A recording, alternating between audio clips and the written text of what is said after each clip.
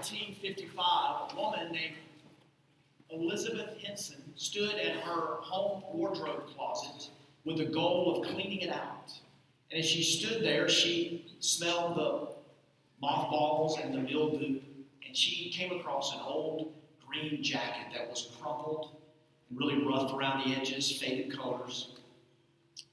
And as she looked at this jacket, she thought, that's definitely going in the throwaway pile. Who would want this? It's discarded. It needs to be thrown out. But surprisingly, someone wanted it. What in the world would they do with this thing? That someone was her son. And this young son of hers took the crumpled up green coat and took it to his makeshift home workshop. He took needles and thread and a pair of scissors, and he stitched and sewed and fashioned it and shaped it into a vision that he had. He took a ping pong ball and cut it in half for the eyes. And who would have thought in 1955 that this old green coat could be turned into what would become an international pop icon, would date a prima donna pig, and play an Oscar-nominated song that became famous in all the world, playing a banjo in a swamp. Who could have ever imagined that? The woman, Elizabeth Henson, her son was Jim, and the green coat became Kermit the Frog. And I can tell you, because I've known him for a bunch of years, what he sang about and said is so true. It is not easy being green. Second chances. Second chances would say to us that a banjo-playing famous frog could be made out of an old discarded green jacket.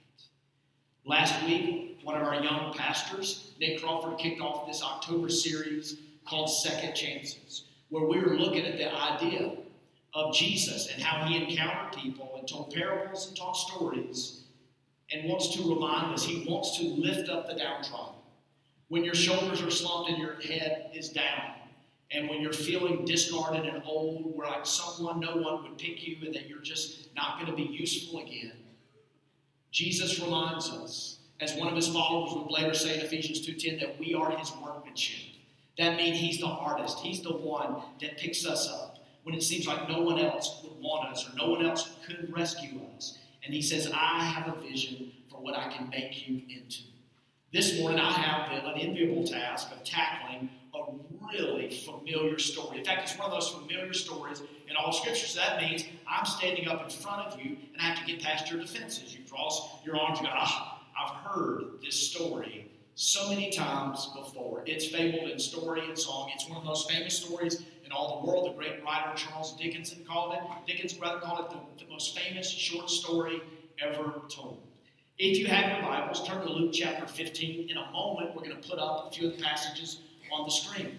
Luke chapter 15, this is Jesus encountering some folks. We'll see who he encounters in a minute. And he tells a story. It's really a trilogy of stories. And you kind of have to follow where he's going here. But in the trilogy of stories, he talks about, and it crescendos into this climax of the lost son. And he starts with a lost coin, and then tells a story about a lost sheep. And then we see today this story of the lost son. And though it's famous, and though many of you know it, I want to challenge you with this. Don't leave here today thinking, this is a cute, quaint little story. I'm so glad Pastor Green reminded us of this parable. Like, don't leave with that sentiment or that idea today. Because Luke 15 is one of the stories that got Jesus killed. Jesus, in this trilogy of stories, he enters onto the scene, and as he tells these stories, he disrupts. He deconstructed the world as they knew it, and he constructed the world that he created, that he wants to recreate. You know what I've noticed about young people? Most of our college students are on fall break today.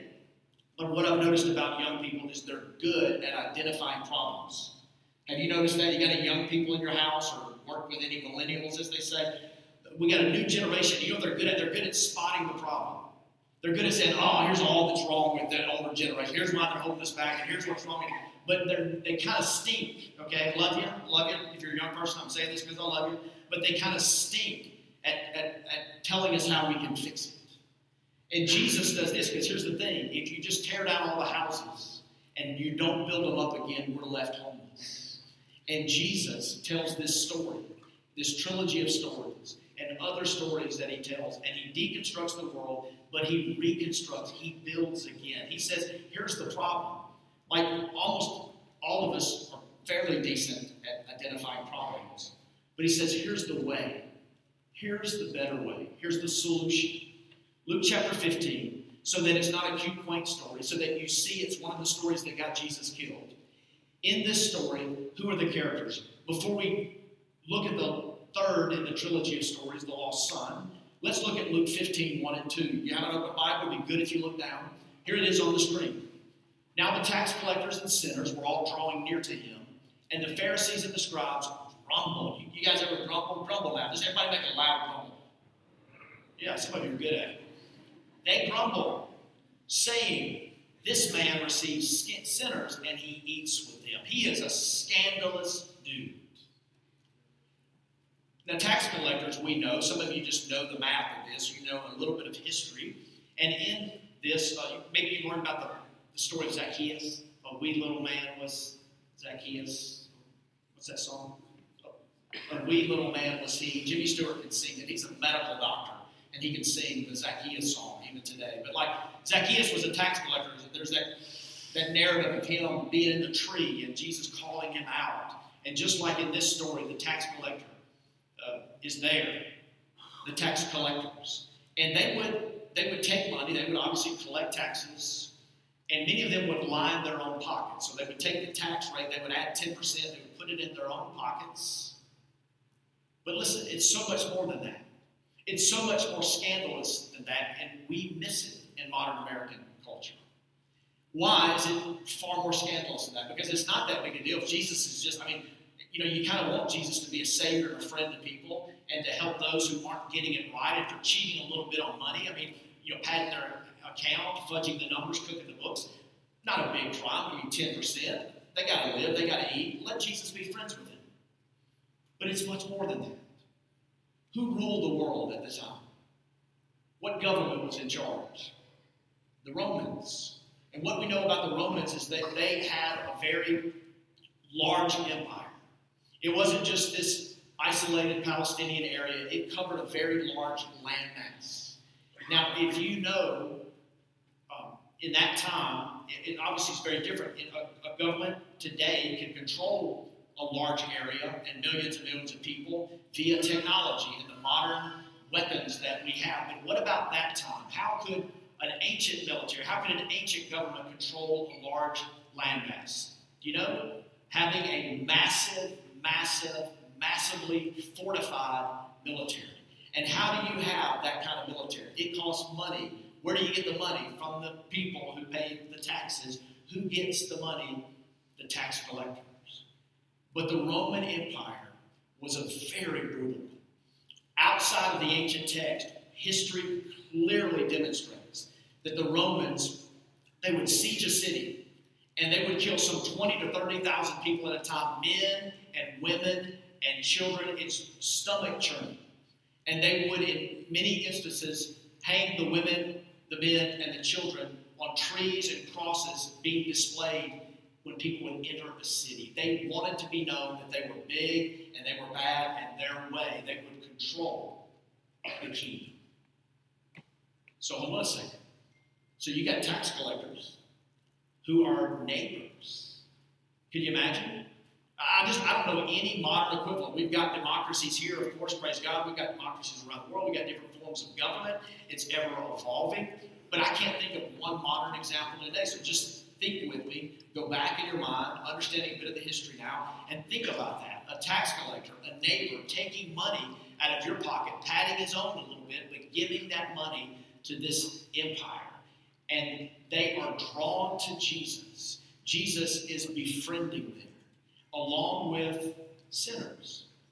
Again, our understanding can fall short in some ways, but it's easy to think, I'm a sinner, we're all a sinner, you're a sinner, I'm a sinner, that's no big deal. Good for Jesus to hang out with sinners. That's not scandalous.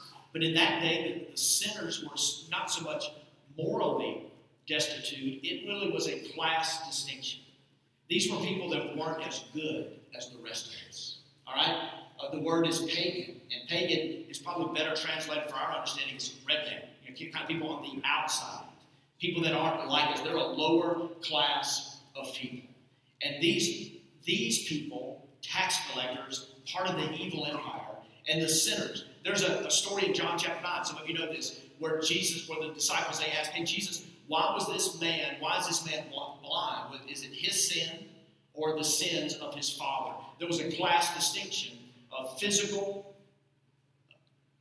deformities and setbacks were seen as sinful. And here we're learning the scandal of the story. Those were the very people that were drawn to him. And then you did it out loud if you did what the preacher said. You grumbled a little bit. And what you did 5 minutes ago is what the religious people did, the Pharisees and the scribes. Now look, some of you are good Christian people. I know that. Like, I'm proud of you. You're proud of you. You're a good Christian person. You do a lot of things good. But like, you play by the rules and you do your devotions and you post it on Instagram. And we know your quiet time and all that. You do good things. But listen, I love you enough to tell you the truth. The scribes and Pharisees are better than you. Like, they're better than me. The scribes and Pharisees, they were the Navy SEALs. They were the religious elites. Way better than us. They had memorized the Torah.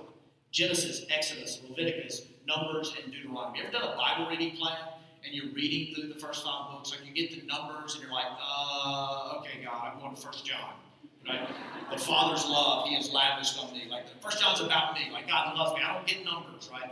Well, the scribes and the Pharisees, they had the Torah memorized. This 613 commandments and all this. They had a whole religious ritual built around the Sabbath. They had their steps counted. How many steps could they take on a day of rest? They were really morally upright, far better religiously than anybody in the room, including the guy talking on the stage.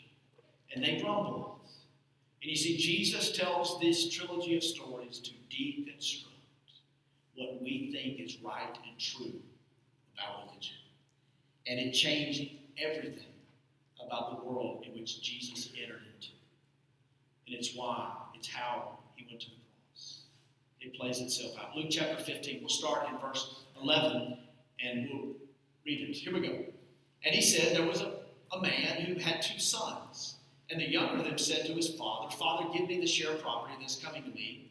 And he divided his property between them. Not many days later, the younger son gathered all he had and took a journey into a far country. And there he squandered his property in reckless living. And when he had spent everything, a severe famine arose in that country. He began to be in need. So he went and hired himself out to one of the citizens of that country, who sent him into his fields to feed pigs. And he was longing to be fed with the pods that the pigs ate.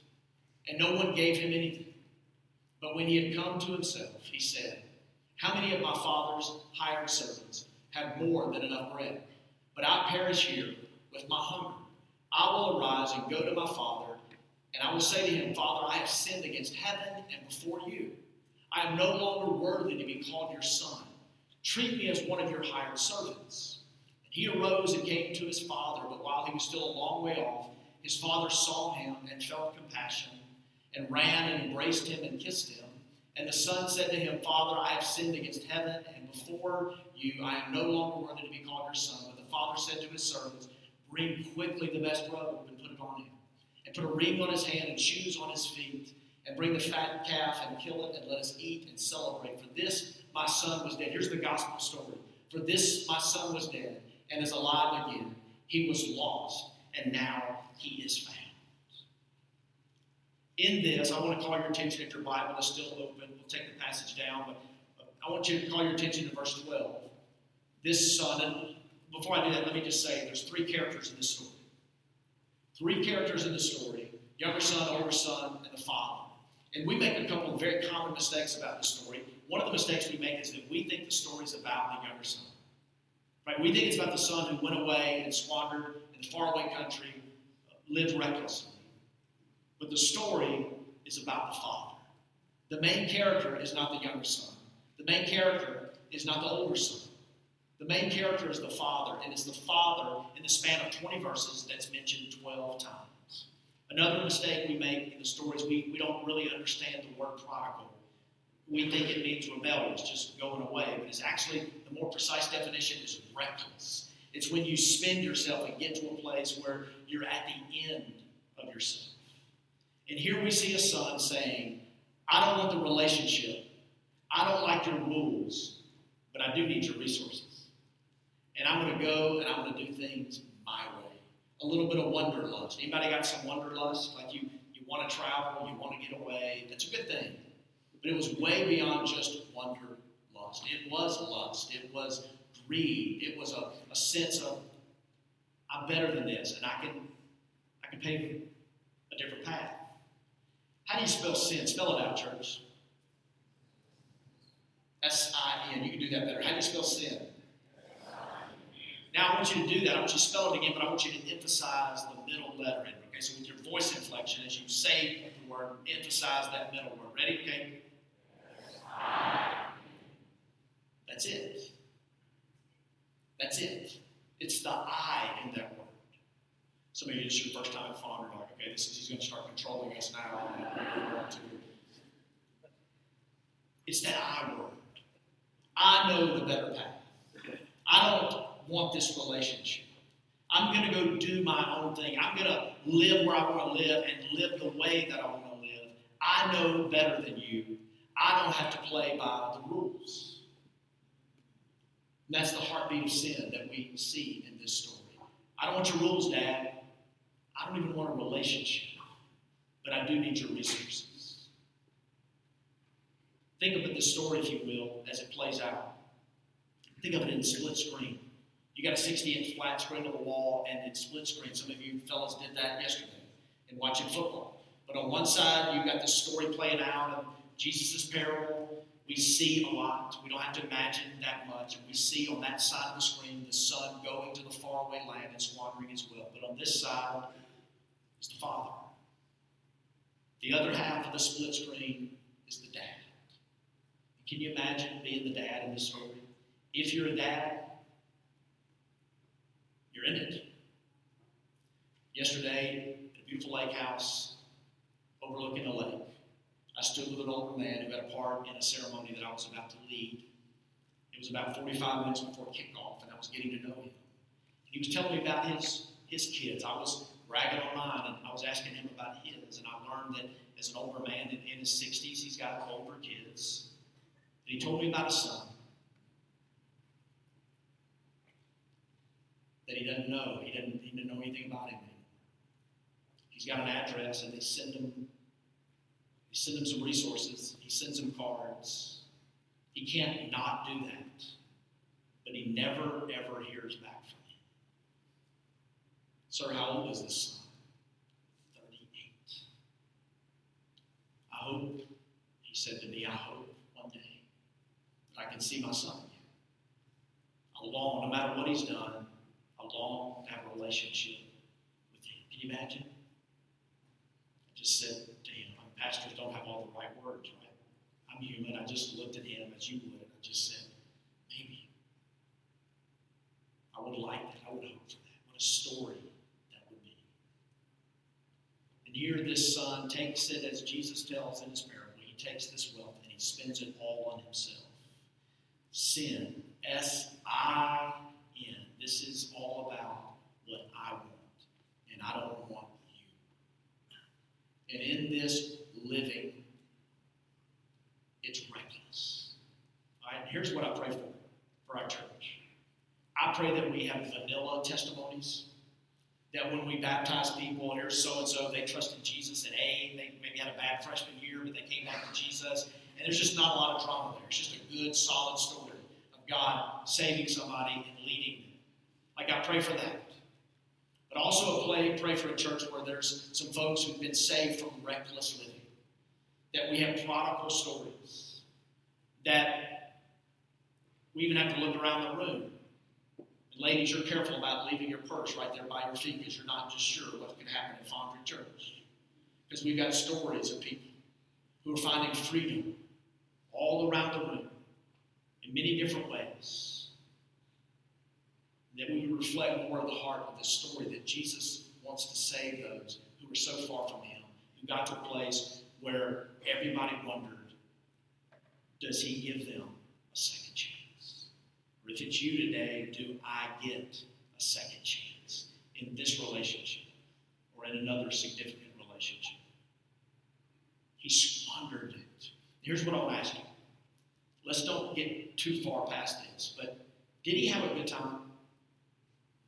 Did he have a good time?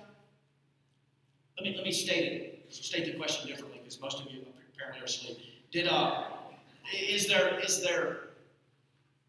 Is sin fun? That's my question. Is sin fun? Don't answer out loud. You can get in a whole lot of trouble. Honestly, I'm going to judge you. If you go, yeah, it is, then I'm looking down on you. Right? Really? Okay? So just inwardly, don't let me see. But is sin fun? Yes. If it's not, you're not doing it right. Right? Now, some of you need a Bible, or some of you are fit like, I'm not coming back to fathering anymore. Genesis says this. I'm just going to throw a verse at you. I love you. Just throw a verse at you. There is pleasure in sin for a season. Right? So I'm not going to be the type of preacher or the type of parent that tells my kids or our congregation that you can't go party and live a crazy life and not have fun. But it has an ending to it. It plays out every single time. Though not immediately for some, it does eventually. It does eventually. Several years ago, I'm going to guess it was 8 or 10 years ago, we were flying back from a Christmas vacation in California, rather. And on this flight, my son, again, he's 19 now, but about 8 or 10 years ago, he was a younger lad, and he looked, and he's son of a pastor. She married a pastor, so we're sitting in coach, always will be in coach. And he looked up to first class, and I said, son, you'll never sit there, not on my table, right? And he looked, and he was marveling not so much at the people that make more money than their dad, but he was noticing somebody famous. And of course, this played out quickly. I'm slowing it down for you. But I noticed as he's looking through his probably 10-year-old eyes, and he notices somebody that he's seen in Hollywood movies, big movies. And lo and behold, we're looking now at Jon Voight. And I'm an old guy. I remember him from Deliverance, right? And he remembered him more recently from the movie Transformers. And some of you good conservatives have seen him on Fox News a lot, right? But there's Jon Voight, and he's tall, and he's handsome, and he's regal, and he's kind of working the plane like he's, a politician. And so funny, this is a true story. My wife is next to me. She's going to get mad at me for a second, but she doesn't read like really healthy things sometimes when we're traveling. And so she was looking at either People magazine or Us Weekly. She calls them smutty magazines. And she was reading one of those magazines and all the Hollywood stuff. And on the cover of the magazine at the very moment that we were seeing Jon Voight, on the cover was Angelina Jolie. Are you with me? A lot of you know this. You watch TMZ and all that stuff. But so I'm telling my son, yeah, that's him. That's Jon Voight. And guess what? He is her dad. And at the time, I leaned over and I was reading some of the article, not looking at any pictures of Angelina Jolie, because I think she's ugly. But Susan is awesome, but Angelina Jolie not so much. But I was reading the article, and she was vulnerable. And she was talking about her life and what people thought of her life from the outside looking in. And she was saying, estranged from her dad, I think she had Brad Pitt on her arm, but there just wasn't a lot of happiness. And she said that. She's like, I'm just not happy.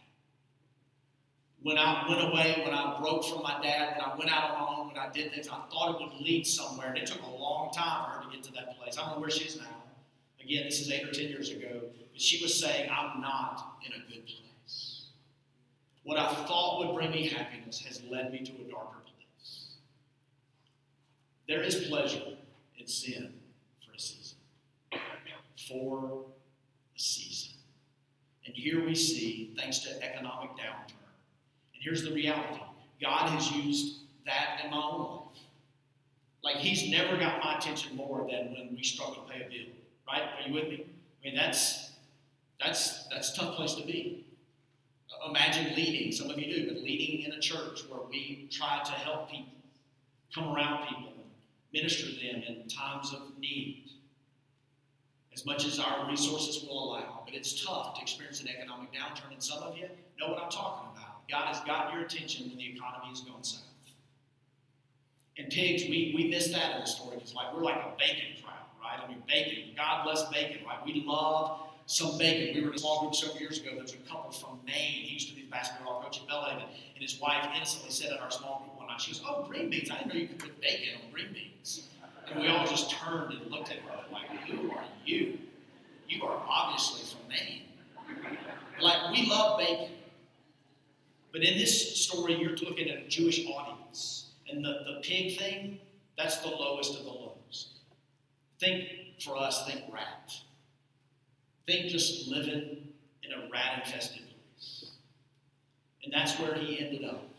And he goes home because Scripture tells us when he came to his senses. It's one of my favorite lines in all the Bible. Some of you have heard me say this. He came to his senses.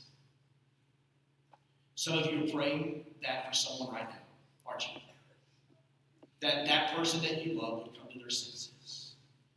And now, let's get awkward for a moment. There's probably somebody praying that for you. I mean, there's probably some people in this very room. Somebody's praying for you. That you would come to your senses.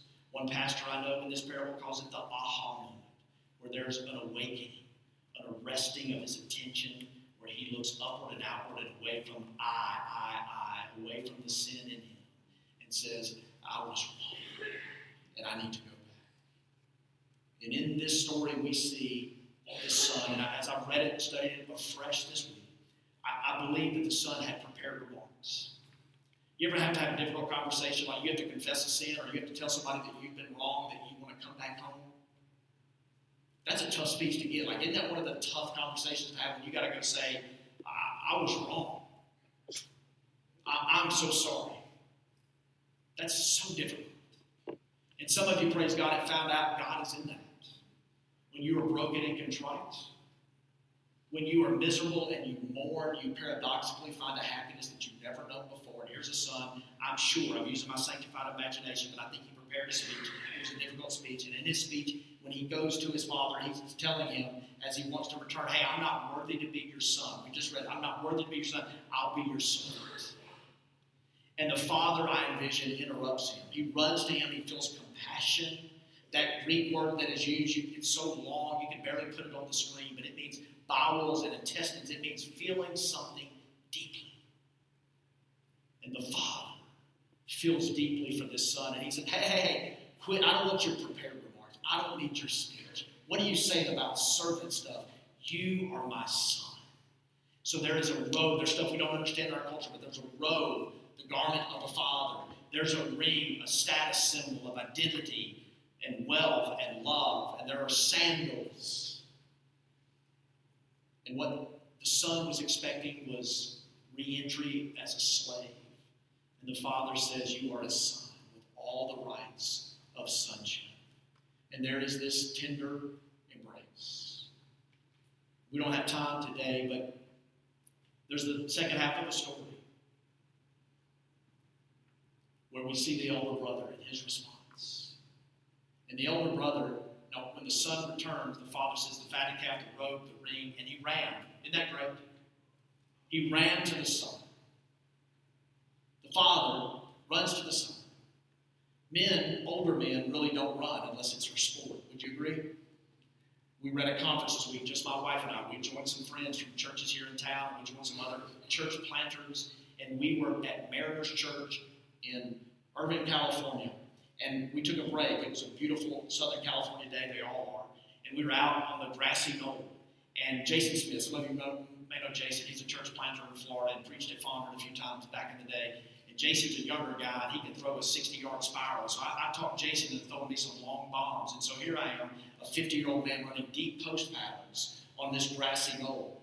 And I was just excited. I hadn't had that feeling in so long to run and just to be in the open air and like catching a football. I felt like, I was a little boy again. I was hearing the crowd and everything. And for some reason, my ego started going higher. And I call out this 19, 20-year-old kid. He had a lanyard on. He was working the conference. And I said, hey, try to defend me in the deep ball. And he didn't think, he just dropped his lanyard and everything, and he lined up right there. So I run, another post pattern, and I get past him. But right when I make the speed move and accelerate, I pull my hand in, I just fall down, like loud noise. About 500 Susan witnesses, about 500 other people were around me, just laughing at the old guy. Like, old men don't need to run. Like, just stretch beforehand or something. But like old men, just like if you see an old man running in a mall, he's probably committed a crime. Or a crime has been committed against him. You with me? And so we see this lack of dignity, and don't miss this. For life to be life, for the gospel to be real to you, there's got to be a few moments in your life where you do not care what other people think. Hey, Dad, you're really embarrassing yourself. I don't care because my son has returned home. I don't care this is not a dignified move at all, but my son has returned. There's a party. There's a party pooper. You notice that? How many of you like me? You like to party? You're not a wallflower. You're not a party pooper. I see those hands. I've seen how you party too. I need to talk to you later. Do you like a party? There was dancing and there was music. All right? Some of you don't take that too far. But there was dancing and there was music that we learned in this parable of Jesus. And then there was the party pooper, the older brother who grew angry and resentful. He wanted a solemn thing. He didn't like the party. He probably called the police a lot when people were partying for Jesus, right? I want to close with a few points. We'll put them up. God loves to party. Like we don't party enough. God loves to party. So I'm asking you for just a moment, because some of you are more scribe Pharisee. Some of you are more older brother. You're angry and resentful when God does a scandalous work in somebody's life. You know what I'm saying? Like everything you watch, every Cam Newton interview, everybody that's been thrown under the bus, everybody that's not doing well, you hope they get their judgment. You hope they lose sponsors. They did this. Like you're against it. You're against everything. And Jesus tells this story to disrupt us, to deconstruct our world, and to reconstruct the right way, which is God is the God of second chances. And nobody is beyond his reach. And in this, we see a God who loves to party. And as I said earlier, some people like things quiet and solemn and routine. Next point. Even the story of the prodigal had a party pooper who refused to enjoy the festivities. A couple more as we close. The older son may be near the house of his father, but he doesn't have the heart of his father. Like, Jackson, Mississippi needs to hear that. You know what I'm saying? Like, you're in the house, but you're not near his heart. Some sort of religion, some sort of routine. Again, I love you enough to tell you that it's empty and hollow, and I think you ought to do business with God. But Jesus ends the story abruptly. He leaves us hanging. We don't know if the older brother, the morally upright, the stuffy religious party pooper guy, if he comes back in the house and returns to the Father or engages with the Father in a hard way. We don't know. But we know the invitation is there. Isn't that great? So who does God say? Who does God give second chances to? He gives second chances to the reckless, to those who squandered it, to those who lifted the finger. I won't do it now, but they've lifted the finger to God and said, I don't need you. I'll take any gift, I'll take any blessing, but I don't need a relationship. He saves, he gives second chances. But he also gives second chances to the hardened, to the ones who go through a religious motion but have no heart behind it, who've never been saved, who've never really experienced the touch of the Father, whose hearts have never in Jesus been joined to those he saves. I want to close with a story. Several years ago, Robert Downey Jr. receive an award. And all of Hollywood was there. Some of you are already smirking. All of Hollywood was there. The powerful, influential, cool kids. It's Hollywood. Downey had been allowed to pick the person. He's getting the award, but he was allowed to pick the person who introduces him to the award. But he made an unpopular choice. If I remember this, you can find it on YouTube. He chose Mel Gibson. And Mel Gibson was at his lowest. Was coming out of his lowest. The press was against Mel Gibson. The public disliked him. So Robert Downey Jr., what was supposed to be his shining moment of glory, turns the attention. And he stood up, if you will. Listen to me. He stood up for Mel Gibson. Robert Downey Jr. said this: when I couldn't get sober, he told me not to give up. He encouraged me to find my faith. I couldn't get higher, so he cast me in the lead of a movie that was actually developed for him. Most importantly, he said, if I accepted responsibility for my wrongdoing and embraced humility in that part of my soul that was ugly, hugging the cactus, he called it, I could become a man. I did, I'm doing it, and it's working. All he asked, all Mel Gibson asked in return was that someday I help the next guy in some small way. It's reasonable to assume at the time he didn't imagine the next guy would be him, or that someday was tonight. So anyway, on this special occasion, I would ask that you join me in forgiving my friend his trespasses and offering him the same clean slate you gave me.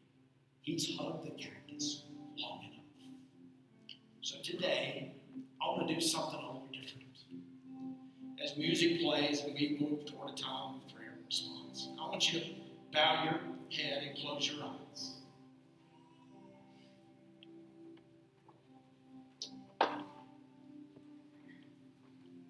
And if today you would say that you need a second chance, I'm going to ask you to stand. Hey, I veered off a little bit. I've got hurt. I've got something where I need to get closer to Him. There's something in me that's not pleasing to the Father. There's something going on, and I need a second chance in my life right now. I'm going to ask you, would you have the courage to stand up right now? We're not going to ask you to do anything but just stand up, and I just want to see you. And I want to lift you. There you go. God bless you.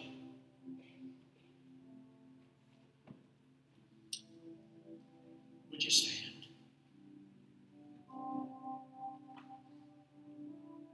Anybody else? Like if you're standing and just saying, God, I need you.